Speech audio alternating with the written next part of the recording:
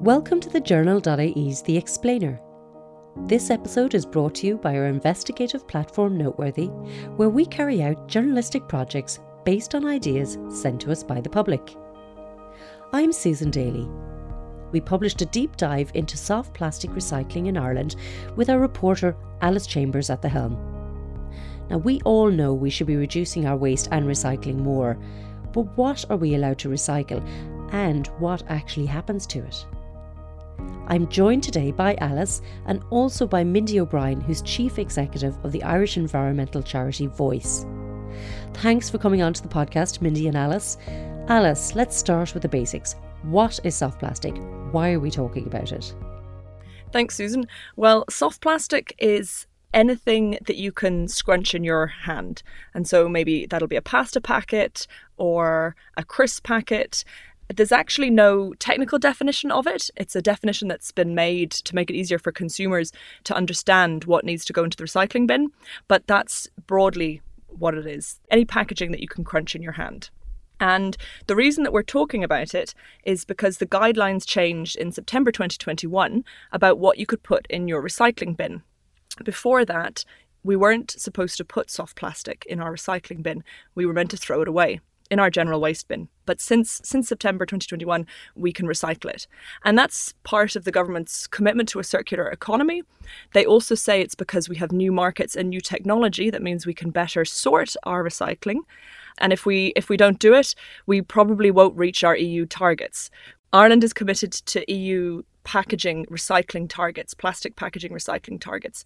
And we've been doing pretty well so far, but we have to recycle 50% of our plastic packaging by 2025 and 55% by 2030. And if we don't get more of our plastic out of our waste bin and into our recycling bin, we're not going to meet that target. That's right, Alice. I remember when they were bringing that in, there was a lot of public-facing commentary and promotion of it. There was a lot of celebratory interviews on news radio shows. We can recycle our soft plastic now. But I think there were also a lot of people commenting saying, are we really, or is this kind of preparing us for when eventually soft plastic can be recycled properly? So I'm interested on how we're currently doing and whether we know the rule change has been successful. Well, Susan, this is actually quite a frustrating part of the investigation because we don't have any data yet. The EPA released its waste stats just before Christmas, but those are for 2020, not 2021. So, of course, they don't cover the soft plastic recycling. However, those 2020 stats showed that 71% of plastic packaging was burnt in cement kilns or in energy plants, and only 29% of plastic packaging was recycled. It's difficult to say, of course, whether the stats would look similar for soft plastic. The EPA gets its data from Repack, which regulates the packaging that goes on the Irish market, but they haven't been able to give us the stats from 2021 either. So what we're doing at the moment is we're estimating. Repack has told me that additional soft plastic recycled within the full year 2022 is expected to be approximately 9,000 tonnes. So that's 9,000 extra tonnes of soft plastic recycling, and that's the best estimate we currently have. Now, that sounds pretty grim, but it's not all hopeless. I visited a new plant in Limerick just before Christmas, which opened last March, and it has much better technology than we've seen in Ireland before, and they're sorting plastics that we've never been able to sort in Ireland before at all. And Mindy, I wanted to talk to you then about Alice's point there about Ireland's ambitions to move towards a circular economy. And you've been working on this issue for a long time. Can you explain to, I suppose, the layperson, myself included, what the circular economy actually means? Thanks, Susan. The circular economy is that when you make something, you design for reuse, repair, refurbishing, and that you, instead of using it once like a linear design, that you extract the resources, you produce the product, you consume it, you throw away. The circular economy means that you design for reuse so that you keep repairing, reusing, refurbishing over and over again until the end of life. And then at the end of life, it's easily recyclable so it can make a new product again. So it just means we keep things in the loop for a lot longer, kind of like the nitrogen cycle, or in nature, you have a lot of circularity. And so they're trying to do that here now, especially because we live on a planet with finite resources. We have to make sure that we manage and use those resources wisely. We can't continue to throw them away. Sure. And of course, we are part of a larger bloc as well. There are EU rules with which Ireland has to comply. Um, are there new EU Commission proposals on packaging, Mindy, that we have to bear heed to really in this country? Well, there's something called the Packaging and Packaging Waste Directive, which was passed years ago and it was revised a few years ago. And now they're doing another revision, and the Commission has just released its recommendations. And what they're looking at is more reuse targets. This is something we've been working very hard on. Is for packaging, my mantra is I want to buy the product, not the packaging. So if I can borrow the packaging, if I can rent the packaging, if I can bring my own packaging, and this is what the EU is looking at, is to have reuse targets and sector by sector. So in the retail or the on the go takeaway packaging, in supermarkets as well. So that instead of buying a glass bottle you use once, you will buy a glass bottle that you will use over and over again, and create the pooling systems and the logistics and the sanitation systems to use that packaging again and again. They're also looking to ban certain products. There's a proposal to ban the hotel toiletries, small sachets, and also it will increase the recycling targets for the different packaging material such as plastic, paper, card, metals. So the Packaging and Packaging Waste Directive should be passed by 2024 by the end of the Parliament. And it all makes sense. I mean, look, as much as anybody, I live for a good small hotel toiletry, but when you add it up, you do feel absolute shame in the amount of waste. And what you're saying there, Mindy, is really the focus on reusing. So we talk a lot about recycling as if this is a very virtuous thing to do, and it is key to the circular economy, but it's also about reducing the waste we produce in the first place. So with Ireland's waste system, though, how are we coping with these obligations? How does Ireland's waste system work? Susan, what you were saying is, recycling is very important, but there's something called the waste hierarchy. So the first thing it's a pyramid. And the first thing we want to look at is how do we prevent the creation of waste? And then we look at how we can reuse, how can we repair? And recycling is just above disposal. So we really need to focus on the upper two tiers of the waste hierarchy. And how is Ireland doing? I mean, we've been meeting all of our recycling targets to date. Year on year, our production of packaging has increased. We're over 1 million tons of packaging each year. Our plastic packaging has increased dramatically. We're never going to recycle our way out of this. We need to reduce the amount of plastic packaging and other packaging that we're putting on the marketplace. And this is something not unique to Ireland. It's across the EU and also in other developed countries. So we really need to look at how do we reduce the packaging that we're creating. In terms of plastic, I'm part of an organization called Break Free from Plastic. It's an international organization network. And we're working on the UN Global Treaty on Plastic. And they are looking at the whole life cycle of the plastic and looking how can we turn the tap off on plastic, make it more recyclable, and go from cradle to grave to make sure that what we put out there is easily recyclable and reusable. Alice, I'm going to come to you in a second about the soft plastic specifically, actually. But Mindy, I have just one more question for you there about Ireland's waste system, because it is unusual in that it's privatised.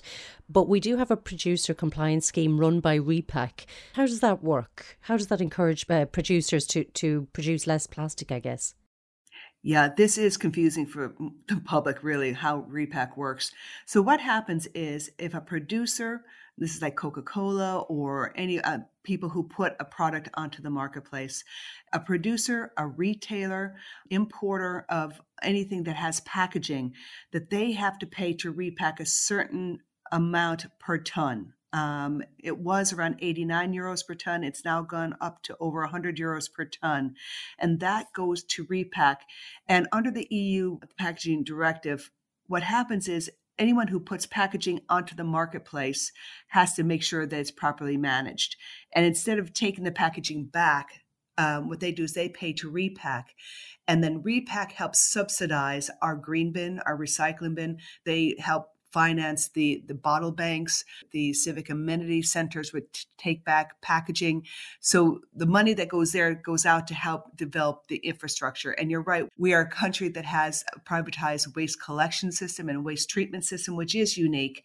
It's more similar to the US model. And this means that the local authorities have no real skin in the game right now. So it's mostly done by privatization and private companies. And so that's why we might have 3 companies on the street collecting our bins and compete for our waste. So sometimes there's a race to the bottom. People charging lower and lower prices, but then maybe they're not as in compliance as, let's say, the public sector would be. Alice, I'm going to come to you specifically about the soft plastic because, as I remember in 2021, when that directive came in, we had a lot of feedback to our colleagues in the journal and also to Noteworthy when they knew you were looking at this project around, well, is this real? What is happening to our soft plastics? So what was happening to our soft plastics before September 2021 and what happens now? So before September 2021, you put your soft plastics in the waste bin. And so you would have your rigid plastics like your milk bottles, they could go into the recycling bin, but any film, if you had a bacon pack that you could scrunch in your hand, all that had to go into the waste bin. And what would typically happen with that is that it would go to landfill or incineration. Since September 2021, if people are putting their soft plastic in the green bin, in their recycling bin, then it gets collected like the rest of our recycling. And what happens with our recycling? Well, you put your bin on the street and the bin men collect it, and then it goes to a materials recovery facility, an MRF, which people call a MRF. And the MRFs are big stations that separate our waste. We're kind of unusual in that we put all of our recycling in one bin. Other European countries separate it. They might have a paper bin and a plastic bin, and maybe a metal bin as well. We put it all in the same bin, and that has advantages and disadvantages. The advantage is that it's a really easy message to the consumer. And in your household, you don't need to really think. You can just put everything in the recycling bin. But the disadvantage is that then needs to be separated because it's only valuable when you can get like materials together. And so the MRF, the Material Recovery Facility, there's about 9 of them in Ireland, and that's the first step. And so they'll put our packaging through their facility. There's various different conveyor belts. They have hand pickers as well, perhaps, optical sorting machines, and that waste comes out the other end. And if they can get it to a purity that's good enough, and that typically happens with paper, with some of the hard plastics, milk bottles being another good example, then they can sell that directly. Because as we talked about, the waste system is for profit. So the factories need to be making money on this waste. Waste becomes valuable once it's sorted. And so they might sell that directly. Typically with soft plastics, they're more challenging. And so what might have happened in the past, as I said, we didn't even get them to the recycling facility. Now they'll go through these MRFs, and the MRFs may be able to pick some of them out, and they may not. And if they can't get it to a good enough quality, they might then send it for recovery. Now, what recovery means in the waste world is that it means that the material is burnt, either to replace solid fuel or in cement kilns, for example. There's 3 or 4 cement kilns in Ireland that burn soft plastic waste and other waste to replace fuel. Okay, Alice, you are probably feeding a certain amount of my fears there that indeed with soft plastics, we are actually sending a lot abroad, or it can get burnt in Ireland to replace other fuel. And also the fact that we're not sorting it in the way they do with other countries, and what happens then with that being dealt. And Ireland is quite small as well in terms of what we can recycle or not. But could you tell me a bit about your visit to Limerick, to a plant down there? Is there any sort of hopeful scenario that you can see from what you witnessed going on there and what kind of work they're doing? Yes, Susan, it's not all doom and gloom. The reality is that we do export a lot. That's not such a bad thing necessarily. First of all, everyone I spoke to really stressed that Ireland is a very small market. And remember, the waste system is for profit. So companies need to be able to make money on the plastic that they're sorting. And if we can get it to a good enough quality and send it abroad, that's actually, it's not the best. It would be better to use it in Ireland, but it's not being dumped abroad. It's being sold abroad.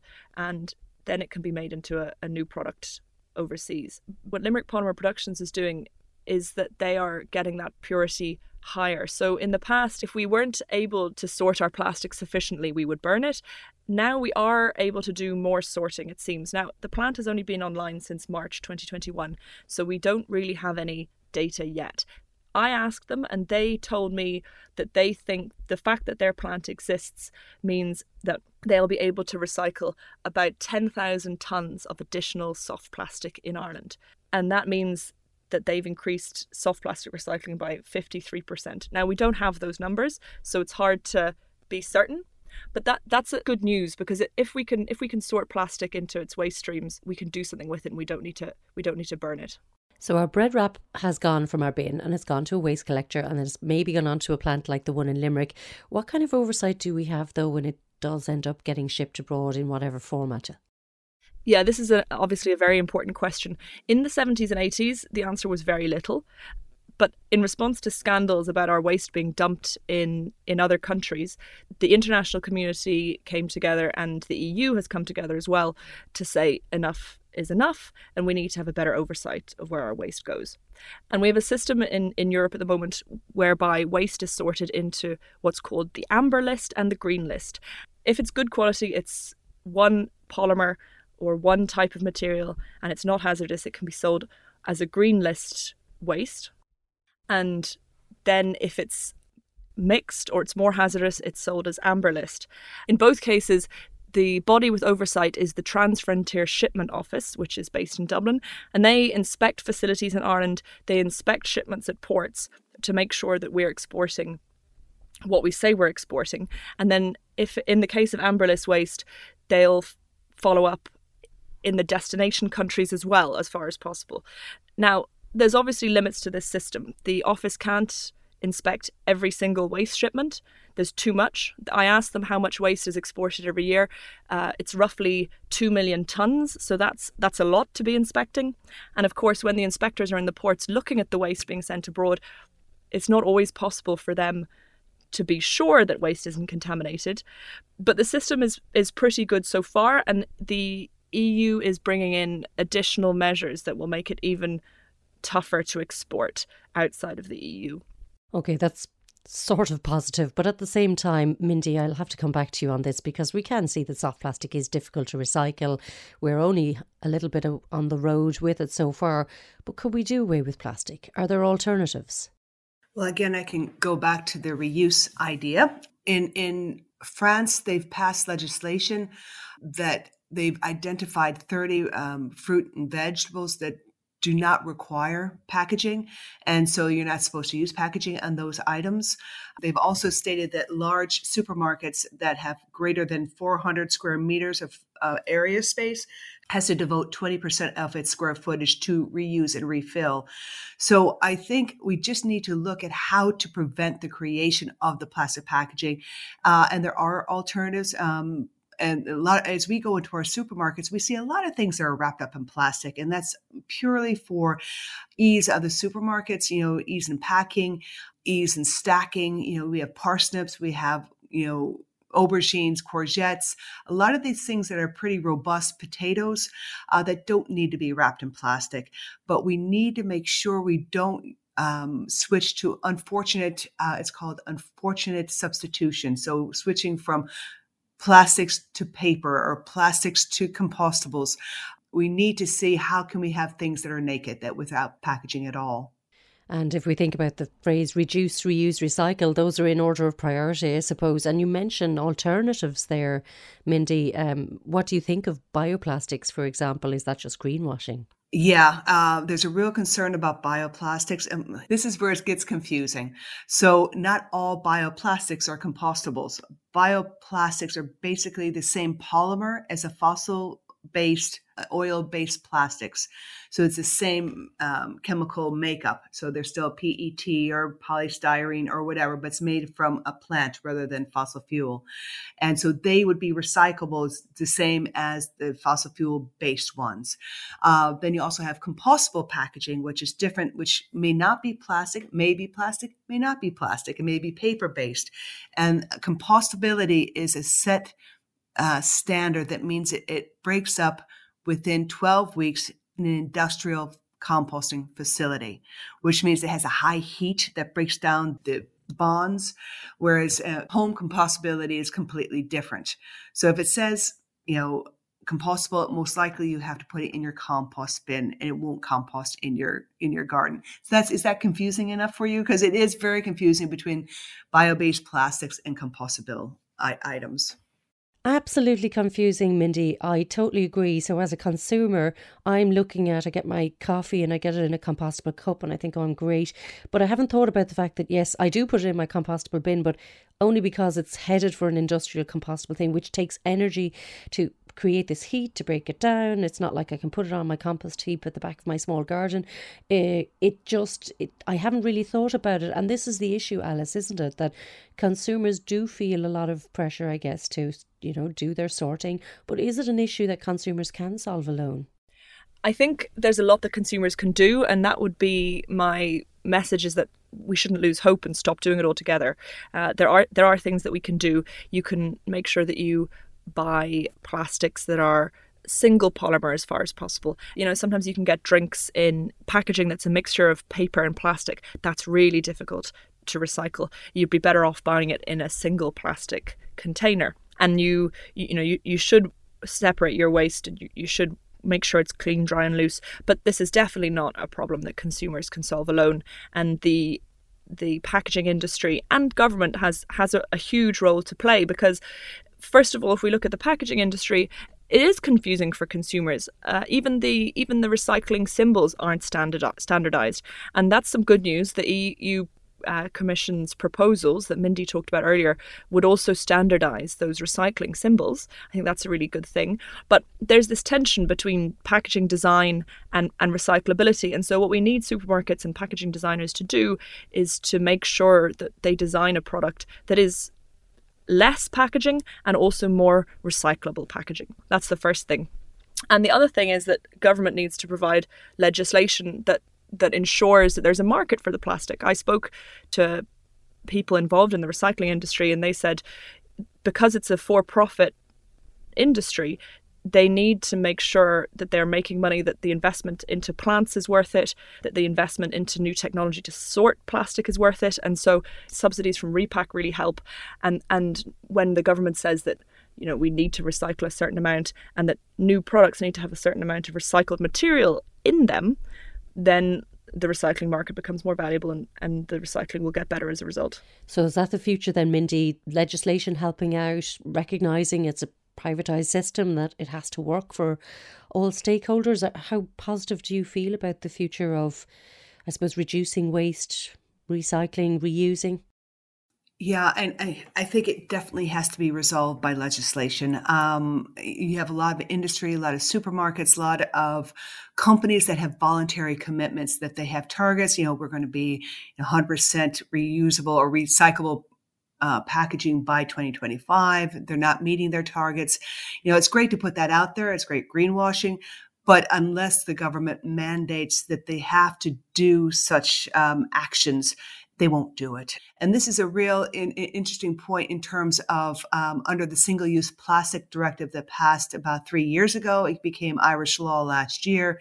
It says that all EU countries have to have a 90% collection rate for plastic bottles. And we've been pushing for a deposit return scheme for drinks containers for the past 20 years. And they all told me, oh, no, it's too expensive. No, we're not going to do it. Our recycling system works well, but we were only collecting about 60% of our plastic bottles. Once that EU legislation came through, then Ireland said, yeah, we're not going to be able to meet that 90% target. So then Ireland Inc. said, okay, we will put in place a deposit return scheme that has been announced. It should be up and running by February 2024.